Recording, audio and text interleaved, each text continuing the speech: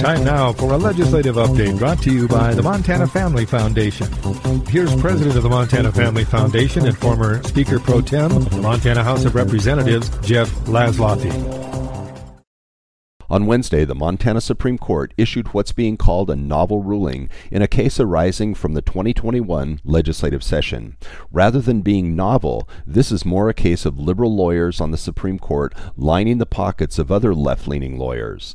It all began in the final days of the 21 session, when things historically and predictably get crazy. Senate Bill 319, a bill dealing with campaign finance laws, had passed the Senate, was amended in the House, and was subsequently sent to a free conference committee. As we've talked about in the past, free conference committees cause more angst than any other step in the legislative process. Unlike a normal conference committee, which only deals with the differences between the House and Senate versions of a bill, a free conference committee can basically rewrite a bill, and some bills that come out of free conference committees bear little resemblance to the bill that went in. In this case, two provisions were added to the bill. One dealt with judicial recusals and the other with campaigning on college campuses. The lawyers for the left argued that these provisions were added without proper input from the public.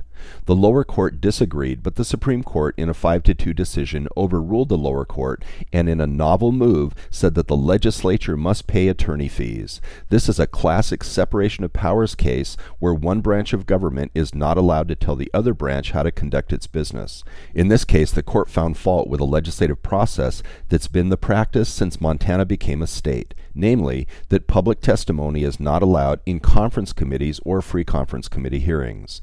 The premise being that the public comment already took place in the initial hearings on the bill.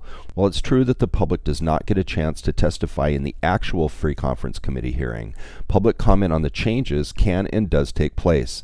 An army of lobbyists, ourselves included, are always standing by to buttonhole individual legislators and to give our opinion. Those arguments are then weighed at both the committee and full legislative chamber levels. To say that the public has no chance to comment is simply not true. In fact, more reasoned arguments can be made one-on-one with legislators outside of the hearing than can be made standing before the committee, where testimony can be limited to as little as 2 minutes per person.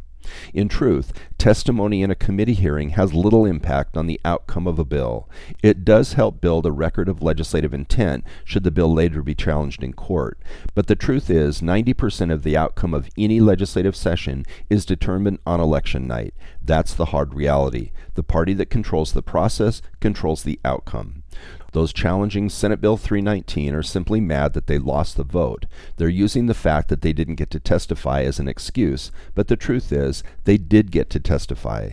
They made their opinions known through private conversations, text messages, and emails to members of the committee and to both legislative bodies as a whole, who then repeated those concerns in the committee and during floor debate in the House and Senate.